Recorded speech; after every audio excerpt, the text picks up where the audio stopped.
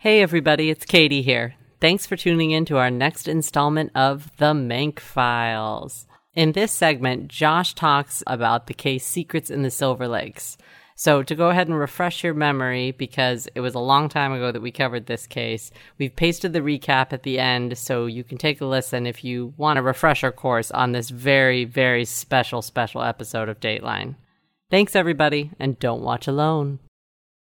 We wanted to ask you some questions about some specific cases and see if you remember. These are cases that we've covered on our podcast. The first one is going to be actually in regards to the Pink Gun mystery. Have you been inside Cowboy Church? No, I've not been inside Cowboy Church. No, I was not there the day we shot at Cowboy Church. We're fascinated we were by Cowboy Church. Everyone was fascinated with Cowboy Church. And you guys just mentioned it casually and then went on with our lives. And we were still, go back to the Cowboy Church. You know, sometimes we do these things called postcards from the road that appear on the website. And like, it would be like that. Like we'd go to Amarillo, and we did do one, but I think it was about the Cadillac Ranch. Mm-hmm. Yes, you did. We should have done it about Cowboy Church too. Mm-hmm. And I'm not usually involved with that. That's usually something the producer does, like shoot this little separate web feature on something that occurs in the town, and it usually has nothing to do with the story we're covering. Gotcha. Our Patreon, Sean G., who also runs our Facebook page, wanted to ask you about the Missy Beavers case, and if you thought there was going to be a resolution ever. Who knows? I mean, every law enforcement agency in Texas has been on that. I mean, it happened in Midlothian, and they handed it off to, at one point to the Texas Rangers, and at one point, I think, to the FBI. I mean, a lot of people have had their hands on that case, but there's no arrest. When there's an arrest, we'll be sure to cover it, as I'm sure everybody else will. When did that happen? A couple of years ago. Yeah. Let's talk about Secrets in Silver Lakes. Oh yes, let's talk about Secrets. Yes, we really need to talk about that. One of the Dateline episodes that has everything, and the other is Ransom. I love Ransom. We got to cover Ransom. So you have reported all around the world war zones, but were you more scared when you had to talk to the wolf pack? No, I love talking with the wolf pack. They were a lot of fun, and they were very nice. And they talked to us a couple of times. They talked to us right after the crime, and then again after the verdict, I think. Yes. Her hair color changed. Also, your guys' outfits all changed. I remember I was analyzing it to death because the first time you guys were all muted, and the next time you were wearing kind of a plaid-y jacket, and then also you were in a bar. How do you decide if you're interviewing someone in just an office or a room? Yeah. One time you were shooting pool with the investigator. That was in Nebraska, yeah. A lot of times, we need a very big room to shoot a Dateline interview. Really? Yes. This room, for example, is large for somebody's office, but it's not big enough for us. Oh. We need a lot of room. So sometimes when we go to a town, sometimes it's easy. There's a banquet hall or something you can rent. Sure. Or some big loft-like space. And we go on Airbnb and things like that. And we do all sorts of stuff to find big spaces. But sometimes the only big spaces are like restaurants or bars. And so we end up shooting there like maybe before they open. Oh, okay. That happens a lot. We need a lot of depth to the shot. We don't want you right against the wall like that. And we also, it's always better, to me anyway, it's always better if where you are, you can see that it's a real place as opposed to it's a dark room and we've put a couple of indistinct objects behind you. Sure. I hate that. No, it's nice. Yeah. It's sort of, news from nowhere kind of, Yes. So, no, I was never worried about the wolf pack. They couldn't have been nicer. And in fact, I actually wanted to speak to more of the wolves. But we want more dirt. Did you get any more dirt? We only got those two. Yeah, there were a lot of great unconfirmed stories about the wolf pack. Right. I mean, none of them pointing to anybody else's guilt. Well, on the stand, Sabrina seemed to kind of out the whole group as swingers. Kind of. She vaguely said that there were things going on with everyone. I think. She did. Yeah. No, she straight out did. Seemed, as we said, there's maybe not a whole lot else to do up there. Yes. But, again, look, that's not against the law. No. And I think, my understanding was that this all happened sort of after the kids were put to bed. And, right. No, it seemed like they were all having a great time. I am not going to lie. They're hanging out at the lake and drinking beers and was having a great time. And I don't know that they were all trading partners, but clearly that wasn't Right. That wasn't shocking to everybody. Right. No. And there's no shame in it until someone kills because of Bathsheba in the Bible. Well, then that's when things take an ugly turn. That's when That it, was- that's when it That goes. was, as I say, that had everything. I mean, that had It really did. That had, it had murder and intrigue and infidelity that was approved of and infidelity that was not approved of. Right, and, exactly. Bible verses used to justify murder. I mean, it was just general craziness. It really did have everything. Their theory was God wants me to fulfill my life's purpose, and in order to do that, I have to kill this man. So, okay. I was surprised that she was convicted. I'm not sure I could have voted in the Really? jury to convict her. I mean, I thought there was a pretty good after-the-fact case against her. I mean, then there was any question that Sabrina did not want that crime solved and believed that Jonathan had something to do with it. But even he, in his flipping testimony, never was able to say, she came to me and said, look, here's what we need to do. If you'll just get my husband out of the way, we can live happily ever after. He couldn't recount any conversation like that. That's true. He said it started as a dream. Well, he's the guy who was there. He's the guy who pulled the trigger. Did he make the original banana pudding? No, she did, right? She did, yes. She says that that's all utter nonsense, that she would never have put something poisonous in her refrigerator where her kids could have gotten it.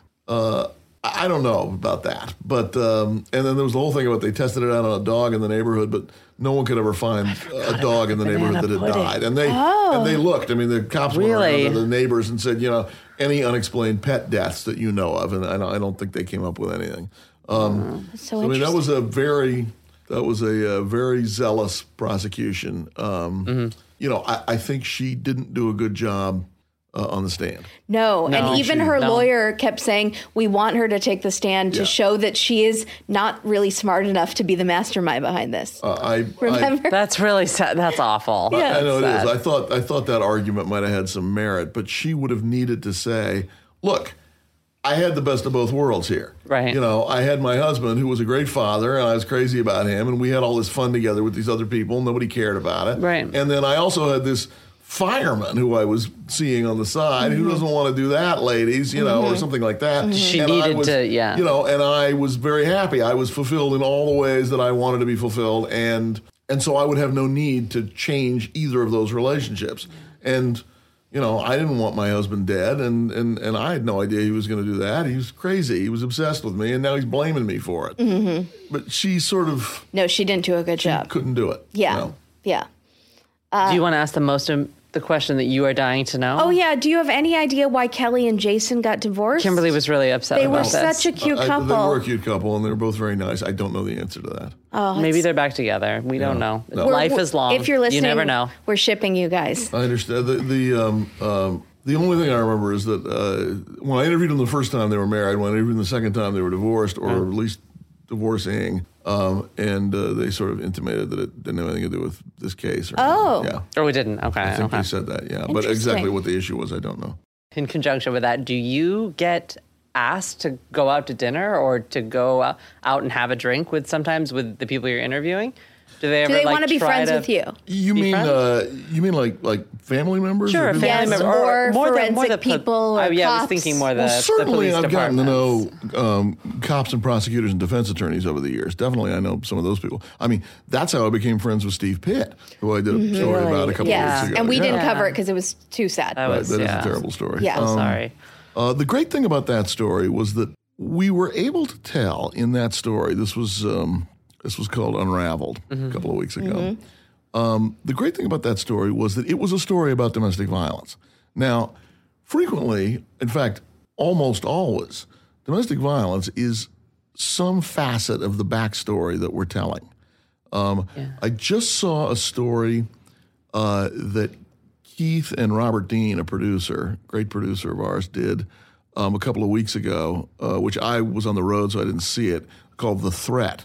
About a guy who was threatening John Lewin, the prosecutor I was talking about earlier, and he went to prison, but now he's about to get out. And Lewin, even though this guy's very old, Lewin he's still scary. Still takes his threats seriously. And they told that whole story of the murder and the investigation and the threat and all that. And buried in there was the fact that there had been some domestic violence in that relationship. And that's usually how we deal with domestic violence at Dateline, which is it's always some portion of the backstory. The thing I loved about the episode called Unraveled is that it was the main story. It was the story of Connie Jones, who lived with this crazy, dangerous, frightening abuser for a long time, stuck around because she didn't know how else to protect herself and her son, finally got away from him, continued to protect herself at a colossal expense, both, I think, psychologically and financially. And then when her husband couldn't find her, he killed a bunch of other people, including my friend Steve Pitt. It's terrible. Yeah. I think people think, I think people think that if it's domestic violence, it's not necessarily going to lead to murder, but it's a slippery slope. And it doesn't always lead to murder. If you're okay with any sort of physical violence. Right. It doesn't always lead to murder, but it could. It can, and it's something that has to be taken seriously. Yeah, it shouldn't be tolerated in any form. No. And I think the police are starting to take it more seriously. Well, I mean, I think that, our story was sort of about all the signposts that were missed by the guy that killed Steve and a bunch of other people too. And it's true. There are a lot of signposts that were missed in that case. I think we're on a continuum. I mean, it wasn't too long ago. I mean, it was certainly during all our lifetimes in which the police response to domestic violence was, okay, stop hitting her. Now you two work it out. Right. Let's shake hands. Yeah. Don't make me come back here. Right? Well, that obviously was something that police are not doing now in most cases, certainly not in most major jurisdictions. Now there's a widely held policy by police departments that they'll arrest the guy even if you, the woman, drop the charges or say, I don't want him arrested, or I'm sorry, or it was my fault, or I didn't mean it, right? Yeah. They still take him away. I have a friend whose life was unquestionably saved by that policy, which it got this guy away from her. And then she opened her eyes and stopped apologizing for him, which she had been doing. And eventually he ended up going away, and he's out of her life. And it's because he was arrested that time. Because she tried to keep him out of the arms of the cops, and they wouldn't do it. Well, we had just had a case, too, actually, about stalking last week. What was it last week? No. We did actually an older episode about stalking. With Lottie. Yeah, yes. And it was very interesting, too, to watch, because sometimes that's another thing that's not taken seriously, the level Well, that's all sort of part and parcel of the same thing. I mean, they're sort of, controlling, threatening, stalking, bothering, pestering, whatever you want to call it. The really sad episodes are when the woman totally does the right thing. She leaves. Right. That's what you're supposed to do. Right. And then she gets hurt anyways, or other people get hurt anyways. That's so frustrating. Yes, it is. I want to thank you both for having me on. And I also want to thank all of your listeners, because without all of you, we would not be what we are now. And we count on you, and we appreciate it. And thanks for watching. And thanks for following us on social and all the other great things that you do, and all the people who came to CrimeCon, including Claire, who was afraid to come up and actually talk to me. And Lynn, who touched your hanky. And Lynn, who touched my hanky. And that was a little frightening, frankly. I just want to say thank you to all of you, and we'll be on this Friday whenever this airs, and don't watch alone. So good. Hi, everybody. This is Kimberly. And this is Katie. And you're listening to A Date with Dateline. This episode is called Secrets in Silver Lakes. And what was the first thing you thought of? Silver Lake. Yeah. Which is the hipster hangout, the hipster mecca. Yes, that's the word I was trying to go for. LA. Of LA. Yeah. You know right away if someone is from Silver Lake. And it's bizarre because no one can afford to live there, yet everyone dresses as though they have no money. Yes. Silver Lake is a special place. It is. And the Silver Lakes are also a special place. Nothing like Silver Lake in LA. No, these people the opposite were of a hipster mecca. But it was kind of like I would call it laking, is their activities, which is you're on a boat with the beer and the American flags everywhere. That's something hipsters from Silver Lake would do ironically. We took a trip to Las Vegas when we were youngsters, and there's a split off when you're going to Vegas from Los Angeles between going to Laughlin which is where the river and the lake is, and then going to Las Vegas. You could always tell the difference between the people. Because the people going to Laughlin had big inner tubes and American flags on the back of their trucks. Yes. And they were all in trucks, and they're going to Laughlin. They could not give two hoots about Vegas. Interesting. So does that have anything to do with Havasu? Oh, they're all the same. This is all the same. It looks fun. Lake folk. Yeah. I want to go tubing on a lake. I would do it. I did it in high school. I would go. I might not go with this wolf pack, but I might go with other people. This wolf pack was into activities that were a little too intense for me, but we'll get into that. So this episode, Secrets in Silver Lakes, aired on November 3rd, 2017. It is season 26, episode 6, hosted by Mr. Mankey with the Hankies. So this is in the Mojave Desert. It's a fake lake, of course, which is fine. I grew up by a fake lake. Their house was on Strawberry Lane, which is just so adorable. We're talking about Rob and Sabrina Limon. They have 2 kids. They're a perfect couple. They never fight. They called each other Bear and Pooter, which is not a cute nickname. Pooter sounds to me like a farter. Pooter is an abbreviation for computer. I gotta go get my pooter. I've said that before, maybe. Right. When you're being cute? Yeah, I think my old computer used to say Kimberly's pooter. Right. But I now think of it like you pooted. Like, you sharted. Well, if her nickname for him was Pooter, no, then of hers course, was probably Bear. Oh, and he called her Pooter, I think. Oh, well, then she probably had cute little blonde farts. You know, she looked the part. Keep going. Okay, Rob was a mechanic, and Sabrina passed out samples at Costco. Rob enjoyed life, which really pissed me off because it was so close to loving life, and it just wasn't. Then we meet their friends, very important to the story. Friends Jason and Kelly. We're going to just call them Friend Jason, Friend Kelly. They're the people that are interviewed by far the most, and 2 separate times. Yeah. They say that sunshine was coming out of Rob and Sabrina's butts. And I think he said butt instead of ass, which is probably what he usually would say. But right. Josh laughed at it. Mankiewicz laughed.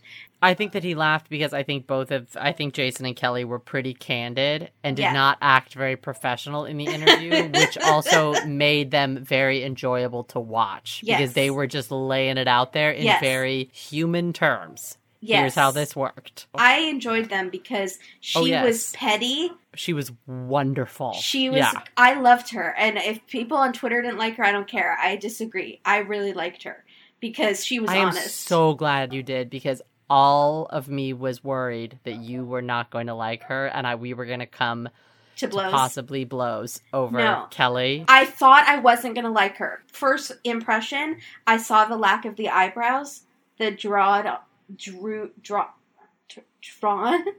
Why did I just forget how to speak English? I don't know, but you're not allowed to comment on people's eyebrows if you can't say it correctly. There's a dog barking outside, and I saw Hamilton today, and I'm just awash with emotions right now. So I think that's so. Yes, so friend Kelly, I was sure I was not going to like because of her eyebrows drawn on. I loved her. She was our girl because she gave the gossip. There's one part where she really in detail enacts what happened at this party. And I was like, that's Katie and me. I have that written down. I have that whole scene. I was like, this moment is when Kelly she won me over. And I started just calling her Good Kelly instead of Bad Kelly from the episode with Ira. I like that. Okay, she's Good Kelly. Yeah. So there's Bad Kelly, who's a witch and casts spells on men. And then there's Good Kelly, who Sean G., our friend on Twitter, is in love with. What? Yeah, he's fallen under Kelly's spell, and he has a nice wife at home, and he admits that he is drawn to the darker side of Kelly, but he used his brain and picked a nice wife, but he is still drawn to the darkness of Kelly. So, Sean G., we need to do an intervention. You're being called out, Sean G. Yeah. On this podcast. She's a Wicca. It's unacceptable. But not the nice kind of Wicca, like Tara on Buffy the Vampire Slayer. She's she's evil. The bad kind of Wicca. Like Fairuza Balk on The Craft. What? Fairuza Balk in The Craft. She's the bad Wicca. I forgot, because they started out as friends, and then they went all mean on her. She went mean. Yeah, she did. You're right. I remember that. Okay. So anyways, this group of friends, they call themselves the Wolf Pack. It's a bunch of young couples with kids. They drink a lot of beers on the lake, and they have their little pups running around, as they said. They spend every holiday and birthday together. And Sabrina and Rob are kind of like the prom queen and king of the group. They're like the nucleus. They throw the parties, and everyone wants to be around them. All the men, according to Jason, want to be like Rob. And all the women are like, why can't you be more like Rob? So apparently Rob is the great guy. A week after his 38th birthday, Rob, this great guy, is found dead. He is shot twice in the chest and in the chin. And Sabrina, his wife, wifey Sabrina, is a wreck. Well, he's found dead at work. Yeah, Yes. not at home. He's found dead at work. Yes. There's the sheriff of the episode, Detective Randall Meyer, who is like a ginger to beat all gingers. He kind of had like a Ron Howard thing about him, A little bit. right? It does A not... very monotone, toned down Ron Very. Howard. Very non-animated. He's very serious, and that's why it's very exciting. And the few points that he does get animated, you know it's important. I think it was Cindy who posted on Twitter their impression of what he was like when he finally figured out the killer. And it was a gif of somebody just being like, this smile that was like a quarter of a smile. Yeah, Because he was very toned down the whole thing. Very toned down. So everyone loved Rob. They don't know who did it because his coworkers loved him, his friends loved him, his wife Sabrina loved him. Everyone rallies around his wife Sabrina to help her through. Good Kelly speaks at the funeral for Sabrina because she's too distraught to speak. They have a couple leads, but they don't pan out. There's this suspicious motorcycle that's on camera, leaving the scene of the crime, but they don't know who it belongs to. Then, a couple weeks after the murder, the friend Jason, who's married to Good Kelly, gets a call from this dude, Jonathan, who is this young 24-year-old guy who he used to work with. Wait, they're both firefighters, right? Jason and Jonathan are. Okay. Yes. Jonathan's a paramedic firefighter, which I don't really know what that is. You're a firefighter and a paramedic trained to go into fires. Or you're a paramedic for firefighter. I don't really understand. I have no idea how that works, actually. Yeah, I don't either. Okay. But Jonathan is this 24-year-old, really smart guy. He was homeschooled and grew up super religious. So he calls Jason 2 weeks after the murder and says he's being crushed by God and needs to apologize to both Jason and his wife. Very strange. So then Good Kelly starts telling this story a year or two before the murder. And this is when I liked her, for sure. I was like, I'm into Kelly. So Jonathan is at this bar where there's this Wolfpack party. And Kelly notices how weird Sabrina, the wife, and victim Rob both were being about religious Jonathan being there. Kelly was like, Sabrina, Jonathan's here. And Sabrina puts her hand over her mouth and is like, oops, what's going on? Yeah. Like, innocent? And then... like feigned surprise. Yes. Yeah. Why is he... That's odd. Yes. Like, not a normal reaction. Right. Totally. Right. So Kelly was first, what is going on? So then Rob walks by, who later becomes the victim, Rob. She says, Rob, do you know Jonathan? He's a friend of Jason's from work, and he also, I should mention, knows Sabrina from the Costco where she works. Because religious Jonathan would buy all the supplies for the firehouse. So he would go to Costco to do the shopping, and he met Sabrina there because she passes out samples. So Kelly says, do you know Jonathan? And Rob is like, oh, yeah, Kel. Yeah, I do. But in a weird way. Like, she wasn't sure if he was faking that he didn't know him or if he was just... It was just weird. She just thought it was bizarre. And that's when I knew Kelly could be our best friend because we go home and analyze parties all the time. Absolutely. Who said what? Did you see that look? That was really weird. And you can't put anything past Kelly. Kelly retains, and she doesn't just let it go. She's like, no, that was weird. I know it was weird. Yes. It was weird. Yeah. And I liked her and her husband, Jason, because I felt like they were the kind of couple that would go home and discuss together. Which They totally would. What I want in a relationship. Exactly. Can I go home and discuss with someone and gossip? Okay, so this is before the murder. We've jumped back in time. So first they run into him at this party. It's kind of weird. Then Jason, the friend, starts getting texts from religious Jonathan asking if he can hang out with the Wolfpack. a lot of texts. First it's every couple days, and then it's literally every single day. He's saying, can I come hang out? I love you. You guys are a great group. I want to be friends with you. Can I hang out? And it's just weird. And then one day, Jason is hanging out with Rob, and Religious Jonathan texts and says, I really need to talk to your friend Rob. And Jason's like, how do you even know what is going on? So he says, I've been having an affair with his wife, Sabrina. So Religious Jonathan, 24 years old, wants to now tell the husband, Rob, about the affair. Jason says to his best friend, Rob, man, I don't know how to say this. This dude's on the phone and he says he's having an affair with your wife. And Rob says, I know. I found out a couple weeks ago. Let me talk to him. They talk on the phone. And then Rob comes back and says, we're all good. It's fine. But please don't tell the rest of the wolf pack. Because they're still the queen and the king of the wolf pack, and they don't want their image to be tarnished. So, good Lord. It seems like the affair's going to be over. Everything's going to be fine.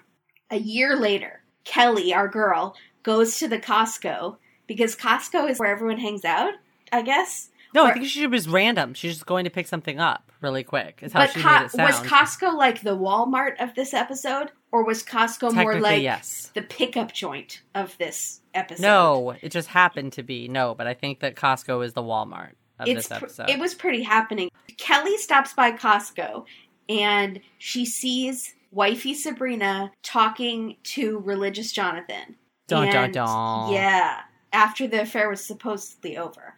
So she gets pissed. She goes home and she tells her husband, Jason. And Jason calls Religious Jonathan, and Religious Jonathan says that the affair is indeed over, but that he and Sabrina have a spiritual relationship. That's a new one. So Jason said, man, don't see her again, or I'll get involved. Not having it. He's very protective over the prom king and queen of the wolf pack, and he was like, I'll be the regulator here, and you cannot see him again. So, yes. I just thought of something. What if spiritual is like a spiritual relationship and it's based on spirits? It's based on booze. We have an alcohol relationship. Oh my God. Is that not funny? Spirits, you all? No. Cause you're saying it's so weird. Spirits. Like sensual. Sensual. Okay. Sorry, I thought it was good. I'm cool tired. Quip. I warned you. Okay, so Jason says no more. So Jason says stop having the affair, and Jonathan seems kind of like a wuss to me, and he's 24 years old, so he's like, he's 10 years younger than them. Yeah, okay, sure, man, it's over. I'm not going to talk to her anymore, I promise. Now we jump ahead. It's now 2 weeks after the murder. Religious Jonathan starts coming around. He visits Sabrina. He brings her flowers and this gushing letter on how Rob was such a great man, and he wants to be a great man like Rob was. Sabrina is reading the letter to Kelly, our girl, who fully says, I'm trying not to throw up. I am with you, Kelly. I wrote it down. I loved it. I was like, it's such a visceral thing. And that's what you're thinking. You're like, oh, I'm trying not to throw up. And she actually says it. And you're like, you're the best. And worse is that when Sabrina is reading her this note from Religious Jonathan, she's saying, oh, how sweet. Isn't this so sweet? No. She's like trying to get Kelly on her side. No, It's weird, Sabrina. It's weird that this guy is coming around 2 weeks after your husband didn't die of cancer after a long illness, so we all knew it was coming. He was shot. Mm-hmm. Jason and Kelly are super suspicious. And that's why I love them, because I liked that they would go home and analyze and gossip and go, I think that something's up with this. What is going on? There's also this really cute older couple on this one date. Is it a Dateline or 48 Hours? Where they're like an older couple, and they describe one night where they're both laying in bed, and the husband just goes, are you still awake? She's like, yeah. And he goes, I think he did it. And the wife is like, I do too. Okay. And they got up and they started talking about it. And it was their best friend. That is the best thing I've ever heard. They're like in their 60s. They both just knew it. And it was their best friend. Okay, so the friend Jason, which he kind of says what we're all thinking. If Jonathan did this 24-year-old, why would he do it? Why would he do it for Sabrina, who is she's hot in pictures, but she's a married mom with 2 kids. And this guy's 24 and has his whole life ahead of him. and is a firefighter, and is fairly attractive. His like build, like he's attractive. He's tall and kind of built. I did not find him attractive, but okay. We've seen it many times before, where a younger guy falls so hard for an older woman that he ends up taking out his wife. I've seen it on 5 Datelines, 10 Datelines. Happens a lot. Are they normally witches? The older women? No, because like, her name is Sabrina. Sabrina was a good witch. As good as Melissa Joan Hart could be. She was a teenage witch, so we don't know how she turned out later. That's true. She could have gone to the dark side. So then we find out, which I don't know why it's an OMG moment, because it's really not, because I called it from the preview, literally a week ago when they first aired the preview. Sabrina and Rob, a few years ago, had invited another couple to swap partners with them. They had this preview that they put out on Monday on Instagram, and it was like this couple of young friends, this group, they called themselves the Wolf Pack. I wrote swingers right away. Yeah. But then when they finally said it on Dateline, I was so excited. I was like, I knew it. I can't believe it. I'm impressed that you got it from that. The only reason I got it was because they kept saying secrets. Yeah. They said secrets too many times. I was like, if you're really pushing home the secrets aspect, then... Right. Then we go, what kind of secrets? But did you know who they were in bed with? No. That was a little surprising. Well, yeah. So, friend Jason tries to talk to Sabrina and says... Listen, Religious Jonathan is bad news. He shouldn't be coming around you and the kids. He's creepy. And she blows him off and says, everyone has come into my life for a reason. Very religiously. Sabrina's sister, Sabrina's sister says that Sabrina was an emotional wreck, but also noticed that Jonathan was coming around way too soon. He was acting like the man of the house. He was cooking, and that was usually Rob's thing. And she did think that was really suspicious. So Ron Howard cop figures out that Religious Jonathan had a gun that matches the bullet that was in Rob's head and has a motorcycle that matches the video. Religious Jonathan's phone didn't ping near where Rob was killed. In fact, there was no activity on his phone at all at that time. For 2 days. Yes. For the day before and that day. Yeah. But no in activity. the days before, there were thousands and thousands of texts and calls to a burner phone. Very weird. Criminals need to remember it's not just the activity of your phones that can get you, it's the lack of activity. It can be like the phone goes silent for a few hours right during the murder, but the rest of the day you're really active. So if I was going to kill someone, right. I would pay someone, like maybe a homeless person, to just start using my phone around the area. # burned by the burner? Yes, I approve. I'm writing it down. Okay. I don't know why. So they tail they tail Religious Jonathan, and they see him drop some motorcycle pipes into a dumpster. And now we're getting into the second preview that Dateline released during the week, which had Josh saying all about the secrets and the friends and a motorcycle in disguise. I tweeted and said, listen, Mank, I know these people are swingers. I figured it out from the first preview, but what the heck is a motorcycle in disguise? And he wrote back, that was my nickname in 10th grade. He's the best. If he ever comes to... he was in California. Dang it. This all takes place in Kern County. Mank, just tweet us. Call us. We could meet at a Caro's. I don't have a problem with this. It doesn't have to be Caro's. We'll buy you. We'll find a gastropub. What kind Caro's of food is that? Like Lions or like Denny's. It's What's like a Lions? bakery. Do you don't know what Lions is? Lions is like Denny's. They're all chain diner places. Why do you always go to that? Or like the Red Caro's Robin? pies. You always go to that. I don't actually go to those places, and I'm interested in them. Yeah. Okay. I drove by a Caro's the other day and was like, I could go for a big pumpkin pie. I wonder how much they are. They had a sign. Josh did interview several people in restaurants in this episode. So they were in like a fancy bar. They were in like a cool spot. Mm-hmm. Because Jason and Kelly are cool. Jason and Kelly are cool. And in a lot of he was not doing Thai at all. I noticed that. He was sometimes... He was doing it more relaxed. Very relaxed. Sometimes I couldn't even tell if there was a hanky. It was very small. I don't know. So, Ron Howard Cop starts to think that Sabrina might be in on it. Maybe she encouraged Religious Jonathan to do it, as we've seen in many Datelines. So he taps their phones, and we even see B-roll of him putting on the biggest headphones I've ever seen. so that you know he's really listening to something. Like yeah, they were intense headphones. They were $200 headphones. We don't know about that. Were they Beats by Dre? Dude, I don't think cops use Beats by Dre. I don't know. Did you friend Meyer? Is he on Twitter? No, but you know who followed us is the reporter, Olivia, the blonde that was interviewed. Really? Yeah. Shout out to the reporter. That's cool. Yeah. Okay. So, Religious Jonathan and wifey Sabrina from the tapped phone conversations are clearly not just in a spiritual relationship. They are, as Mankey says, lovers.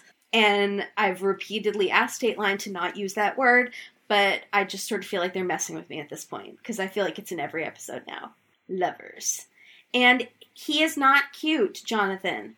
I think he looks like a pimply teenager in the photos. Do you find him cute? I thought he was much more attractive on the stand, but then again, on the stand, he's 28 years old.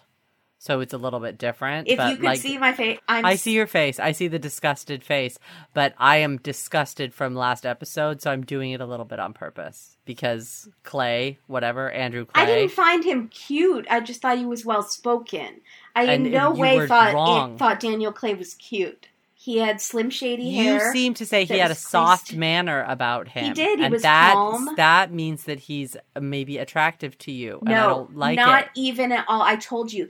A hard pass from me. Thank goodness. I thought he was well-spoken. Well, I think Randall Meyer, Detective Meyer, would be a good match for you. So Really? The ginger? Yes. Yeah. Okay. I can see that. He's very mild-mannered. But then also he doesn't seem like the type that would talk about cases. He'd be like, I can't talk about it, and stick to that, and you'd be able to I would never that. go on a second date with him if he wouldn't give me any gossip. No. Yeah, and he wouldn't. He totally wouldn't. All right, so what did they find out when they tapped the phone? So on the phone, they're talking a lot about God's plan for them. They're calling each other lover, like good morning lover. It's really gross. So Detective Meyer starts interjecting himself to try to get them to say more. Because they're being really vague. They're saying, like, I feel like such a bad girl. That's what she says. I feel like I've sinned. But they never specifically talk about what they've done. So Detective Meyer texts Sabrina and says, I need to talk to you. So then, of course, Sabrina calls Religious Jonathan and says, he wants to talk to me. What do I do? And so Jonathan says, well, let's pray about it. And he prays to God to give Sabrina the right words to say to the cop.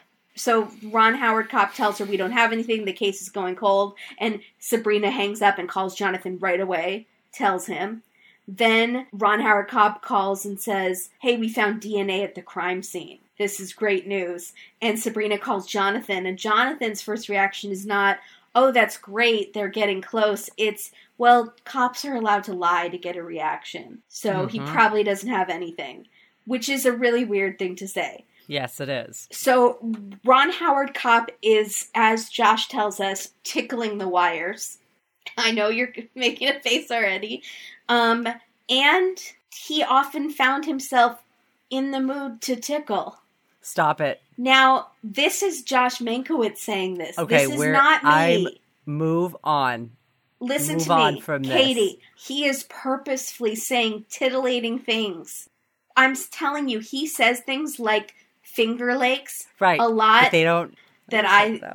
Heath and Josh purposefully say things in a titillating manner to titillate the audience members, and they know we are going to laugh and get excited about it. They know we're going to giggle. They know it's going to be a giggle moment for the audience. So, here's the deal. When he said in the mood to tickle in this episode, I understood that, yes, you were going to be in for some conversation with me. Yeah, but he was also he was saying these things to a picture for the audience in an episode about swingers where the word lover is used multiple times. Yes, I understand. Thank you. I appreciate that. You're welcome. Okay, good. All right, so keep going. So then they start talking on the phone very specifically about one portion of the Bible, about David and Bathsheba. I guess they had an affair, and David sent Bathsheba's husband into battle to get him killed so that he could have her. And God forgave him for doing that, and he got to marry Bathsheba. And then they talk how they've both sinned a lot, but they're not specific about it. And then Ron Howard tickles the wires by saying, Sabrina, I think we've ID'd the guy on the motorcycle. And Jonathan prays to God. This was the most vivid for me, was he says, please God, help me to live freely. I mean, that to me fully means don't have them catch me and lock me up, you know? So they arrest Jonathan. They feel like they have a lot on Jonathan. And they arrest Sabrina. But they have to release Sabrina right away because the DA feels that they don't have enough evidence on her. She was really just too vague on the phone calls, I think. She just kept saying, I feel like a horrible person, but she never said why she feels like a horrible person. In the interrogation, they try to push her and they say, we know you were in on it. We know you've told Jonathan to do this. And she just keeps saying, no, she won't give it up. So Sabrina's out free, but the whole wolf pack thinks that Sabrina is fully guilty. She is a pariah to them. So Sabrina's sister says that Sabrina is now just being harassed by everyone in this small town. They all think that she did it. She starts to have to homeschool the kids. But I think she was going to do that anyways because Jonathan was homeschooled. And I think that was Jonathan's influence. I think he was like, yeah, I was homeschooled and yeah, I'm a Bible-thumping murderer, but I'm still someone you should raise your children in his likeness. Because I am like King David. Yes, and he was forgiven by God, so I'm going to be forgiven by God. So Sabrina moves the kids out of town to get away from all the small town gossip while Jonathan is about to go on trial. Jonathan decides that, unlike David, he wants to talk about Sabrina. I believe what Mank says is that he was going to roll on his Bathsheba. David was going to roll on his Bathsheba for a lesser sentence.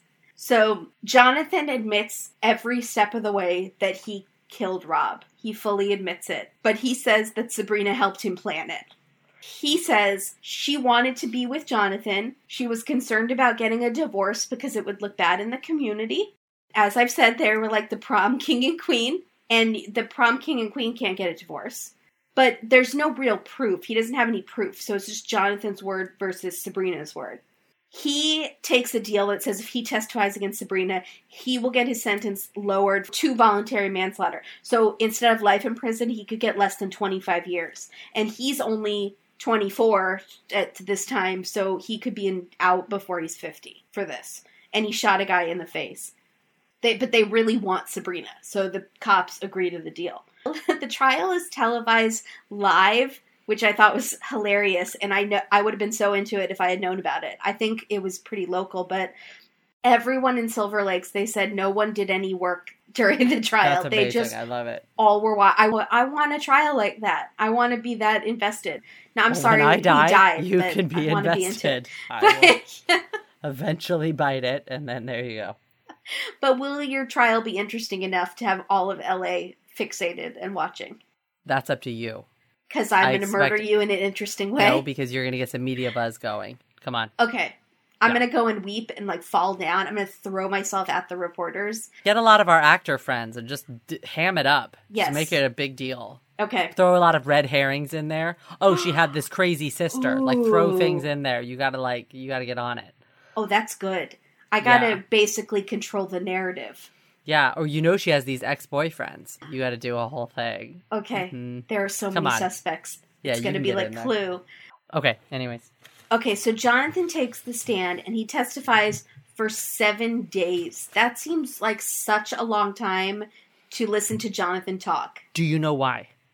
Why? Because they played the wiretapping ad nauseum. Oh. They played it to the point where they said people in the jury were closing their eyes and were being suspected of falling asleep. They were just sick of the wiretapping. Which also makes sense to me why the verdict that we hear about comes in fairly quickly. But I'm just saying they were sick of it. The judge was sick of it, was making jokes about it. Because honestly, like on Dateline, they only showed a couple minutes of it and I was sick of it.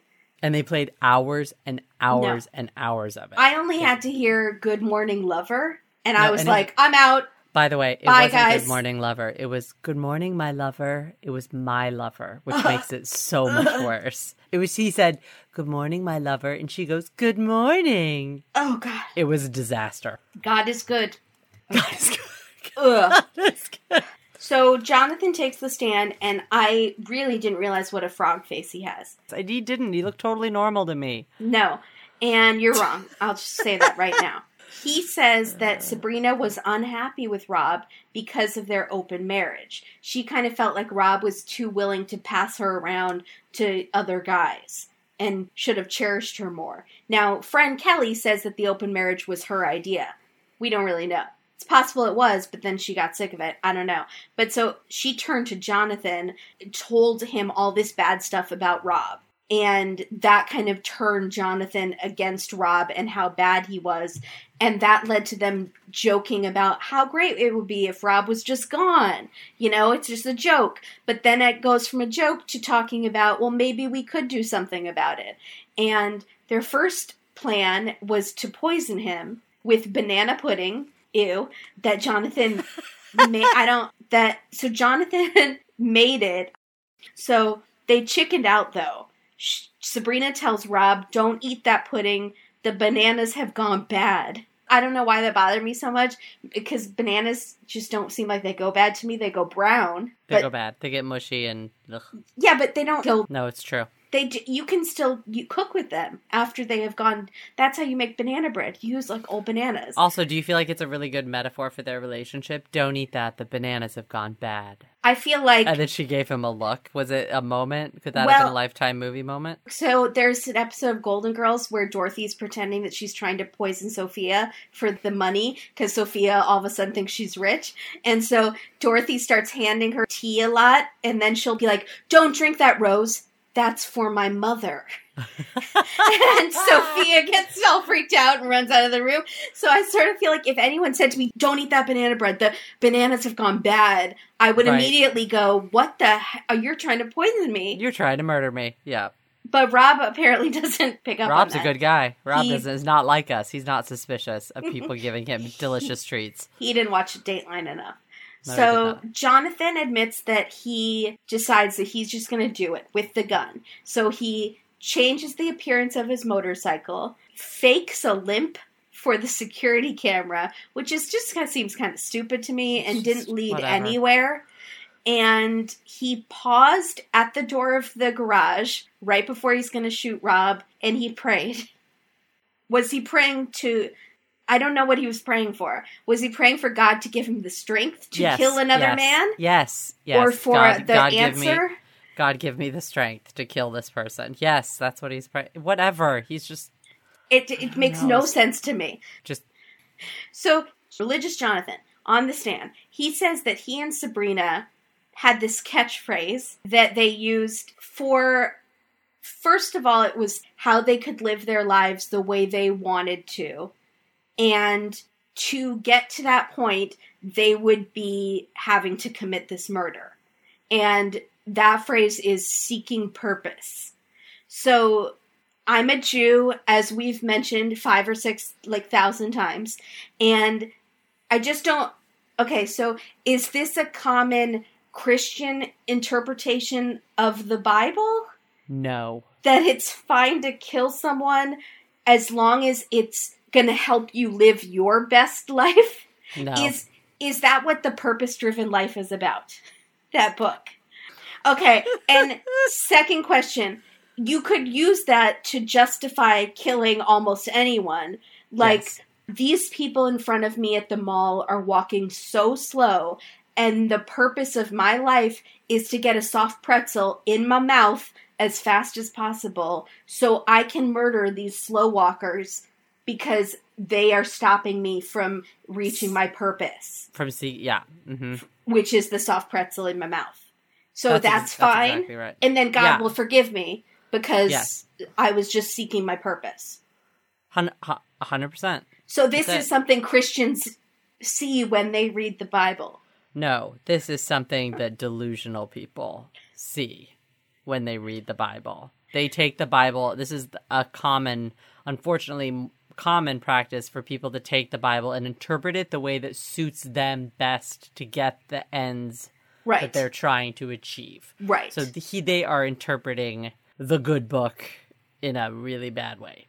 Yeah. That's it. Yeah. Okay. Sabrina's lawyer. So then where are we? Sabrina's lawyer tries to defend her. She says that Jonathan is this great manipulator, and he did it all alone. They bring this other woman onto the stand who apparently Jonathan had a gal on the side who he met online. That was a mini OMG moment, right? It was. Okay. And she is another older woman, and not who looks older, a lot like huge Sabrina. Older, but yes, another woman in her Blonde. 30s, maybe blonde. And she says Jonathan was so smart beyond his years, and that's the exact same thing that Jason said, but I see little evidence of that. He sounds smart when he talks, and he uses big words, and maybe modifying the bike was smart. The limp thing was just stupid to me. He didn't use a burner phone, and he came around way too soon. He made himself the prime suspect right away, within 2 weeks. So any sort of modifications or fake limping he did didn't mean anything, because he was acting crazy suspicious within the first 2 weeks. So I don't find him that smart. Sabrina says it was like dating a dictionary, because he used big words. I was unimpressed. But they try to paint him as a slick, Bible-quoting predator. And Sabrina is just his innocent victim. So then this is another OMG moment, which I had a huge reaction to. I really gasped out loud and scared Griff. I don't know why, because I had known from the beginning, but it was a little deeper. I was just so excited to have validation. Kelly testifies that not only did she and Jason know about the partner swapping, but they actually participated in it. No! I knew from Wolfpack. Kim on Twitter, she called it too, because she thought the term wife pack implies unnatural levels of intimacy. So she was... Wolfpack does? Yes. Yes. Interesting. Okay. Yes. And then I felt like... and the fact that they all had t-shirts? Or are you waiting for Fashion Police for that? But it was a serious gang of friends. Yes. This is the people that go to Disneyland and they're all in identical shirts with maybe caps and, have walkie-talkies and the whole jazz. Yeah. But it's part of the fact that they're all these kind of middle-aged dudes calling themselves the Wolfpack. They're trying to be really young, hip guys. But in the reality, at night, when they go home at night, they're just kind of dads living in the suburbs. Yeah, so they're trying to break out of that. That's what I'm trying to say. They're trying to break free from that mold and their normal humdrum lives. Correct. So Josh Mankiewicz sits down again with Kelly and Jason, the friends, and we get a first-person voiceover from him, which was very rare. Did you notice that? Yes, I did notice it. Of course I noticed it. He says, I'll admit, when I asked Jason and Kelly about this, I was in uncharted territory. Now, I thought he handled it very well, but I do wish we had gotten more questions answered, because I wanted more details. So, let's unpack this, what we know, okay? Mank says to the friends, Jason and Kelly, you had a sexual relationship with Rob and Sabrina, but you, Jason, never had sex with Sabrina. And you, Kelly, never had sex with Rob. And they say, correct. That's correct. And Mank says, well, okay, so what am I missing? And they say, that's like as specific as we want to go. They won't delve into it. So I start to think maybe it was some same-sex partnering. Maybe it was Sabrina and Kelly hooking up and Rob and Jason hooking up, but they won't answer. If I was Mank, I would have said, I'm sorry, I know this is NBC, but that's completely unacceptable, and the people want answers, and I'm going to give them answers. Who did what with who? We find out. I think we only got the tip of the iceberg. It's still very vague. Who else in the group was involved? Oh, yeah, I wanted to know that too. Okay. I could not find that out, and I tried. So Kelly takes the witness stand and she gives a little bit more. She says it was usually Sabrina and Kelly hooking up and then having sex with their husbands. I think it might be all in the same room, but she was saying that they were then spiritually, sensually with their husband, not with the opposite husband. Okay. Yeah. So Sabrina takes the stand, finally. This just killed me. They don't usually take the stand. Her lawyer wants her to take the stand because basically she's so much dumber than Jonathan, and he wants the jury to hear that. Can we talk about what this is all about? Because the defense attorney probably says 15 times, she's not articulate. Yeah. She's not intelligent. He Well, keeps saying, like, and comparing her to Jonathan. Because he's trying to do a Svengali thing. That's the defense. She was totally tricked by this really smart genius kid. She didn't know what was going on. He uses big words. And so it's like on King of the Hill, you know, when Peggy kidnaps that girl from Mexico by accident because she doesn't. Yes. And so Hank is like, let her talk in Spanish so the judge can hear how good her Spanish is. And then she says Cinco de Mayo and stuff like that. And this judge is like, oh, it's clear you don't speak Spanish at all. That's why you couldn't have done this on purpose, and because you're an idiot. So it's that same technique. I want to watch that episode right now. That's the technique that the lawyer's going for. He wants Kelly to sound dumb on the stand, so people will believe she's not the mastermind behind it, that Jonathan is the mastermind. So Sabrina takes the stand. She's super monotone, sedated. No, yes. And in the pictures we saw of her, she had her mouth open, she was partying, drinking alcohol, and screaming, woohoo! She's a woohoo girl. So she's on the stand saying that Rob was obsessed with porn and sex, and so she reached out to this young man, Jonathan, who would pray with her and fulfilled a different need in her. Then she says Jonathan controlled her by carrying his Bible with him. And I didn't know she meant physically, like would he hold it up and wave it at her and she was instantly subdued? Like like a dog with a spray bottle? Like, is that how she was controlled by this Bible? I want it to be like that. I want him to be just immediate references to everything. Deuteronomy. Flipping it open. That would be amazing. Licking his finger and touching the page. There's something about this in Ezekiel, I remember. They're at Starbucks and he's like this is accurately represented in Leviticus right here. Is Leviticus something? Is that a real one? Leviticus is a book. Okay, so back to Sabrina. She has no idea that Jonathan killed Rob, according to her. And she was sad about her husband being dead, despite the fact that all of the texts were how happy she was with Jonathan and how, quote, super blessed she felt after the murder. I don't understand if she is seriously highly sedated because she has no fight in her. Because I think he told her. I think the defense attorney coached her and said, "This is how you need to act. You need to act dumb and don't talk a lot and talk slow." Yeah, she talked real slow. Yeah. And he says, "Well, it says on this text that you felt super blessed after the murder," and she says, "Well, I wasn't." That's her only. She does explain she didn't have permission to stray outside of the group for sex. And that's part of why she kept saying she had sinned and all of that. And I think when she said stray outside the group of friends, that she did kind of seem to out a lot of the rest of the wolf pack. To me, group of friends doesn't just mean Kelly and Jason. It means several other people. Oh, I'm sure it was several. So I'm sure that's what constituted the wolf pack. Yeah, but they won't talk about it, and they did appear on B-roll at Up the Lake, the wolf pack, but they never wanted to be interviewed. Yes. Yeah, I know. So I didn't know how comfortable they would be with Kelly and Jason talking about the sex. I mean, they had to talk about it because it came up and it was a big part of it. But I'm sure that they had made a pact within the wolf pack. They weren't gonna. Yeah, I think it was RJ on Twitter who kept calling it the sex pack. Okay. And oh, that's funny. I just got it sit like a 6-pack, but it's a sex pack. Oh, that's good. Yeah, that's funny, RJ. So the only time that she showed a little bit of fight on the stand, I thought, is when the prosecutor keeps saying, well, it seems like you're just controlled by men. You're controlled by your husband. You have to get permission. She said, no, he was my husband. And he says, well, you were just controlled by Jonathan. She says, no, I said Jonathan was controlling. Yeah. She was showing her true colors in that moment. I thought so too. Totally because she had been so monotone. And then at that one point, she was shooting daggers at the prosecutor. She kind of breaks out of it a little bit. She did. And I felt like, so you're showing us that you totally could have control over Jonathan and could have told him what to do. Showing it a tiny bit. The veneer is crumbling a little. So the prosecutor does his final speech. What's it called? Closing argument. It's a speech.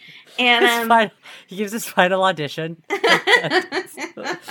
So he says this isn't a case of he said, she said. It's a case of he said, she lied. And he is way too proud of himself. So happy, Dirt. It is on the PowerPoint presentation overhead projector for the jury to see. And he even says, that's what I'm calling it, so that we know that he came up with that phrase. It's not that good, guy. So it's okay. So Sabrina is convicted of first-degree murder, conspiracy, accessory, solicitation to commit murder. The only thing she's not guilty of is the pudding murder plot. They don't think that she ever had this pudding in her fridge, I guess, or don't believe that. I don't know. So Kelly and Jason really miss Rob. Then we get what really was the OMG moment for me. Kelly and Jason are now divorced. What? I think I said what? I said what? Upset. I said, I was rooting for you. We were all rooting for you. And there's no explanation. I mean, you kind of just feel like it was the trial and the murder that tore them apart, or the fact that I think Jason was in love with Rob, maybe. And a lot of people, the sex pack. A lot of people on Twitter think that Kelly was in love with Sabrina or in love with Rob. Yeah. So, there was a little bit about Kelly being in love with Rob. They did put her on the stand and say, "Were you in love with Rob?" And she's like, "No, but I liked him a lot more than Sabrina seemed to." So she held her own, I thought, on the stand. She's so good. Yeah, she's the best. But some people on Twitter thought she was in love with Sabrina, and no, and I did not get that vibe at all. No, I don't think so. I think she was in love with Rob and was secretly hoping that maybe things would work out. Yeah, I think that's possible. So I think Rob was probably pretty charismatic. I think Jason. I think both Kelly and Jason were in a marriage together. They loved each other. They were friends, but they were both kind of in love with Rob. Yep. He's like the guy, the big man on campus. Yeah, he's the guy. Everyone loves him. The guys and the girls love him. So the wolf pack still hangs out and they remember Rob, but it's not the same. They do have these stickers that are memorializing him. I don't know if you noticed in the stickers, he's shirtless in the photo. I did notice. And Cindy on Twitter noticed that the cop has the sticker above his desk in the cop station. And she goes, why does the cop have a shirtless picture of Rob above his desk? Is everyone in love with Rob? That's just the sticker they use for his memorial, but I don't know why he's shirtless in it. So that was pretty much my recap on this. Thanks for listening, everybody. And make sure to check out next Saturday's installment of The Mank Files.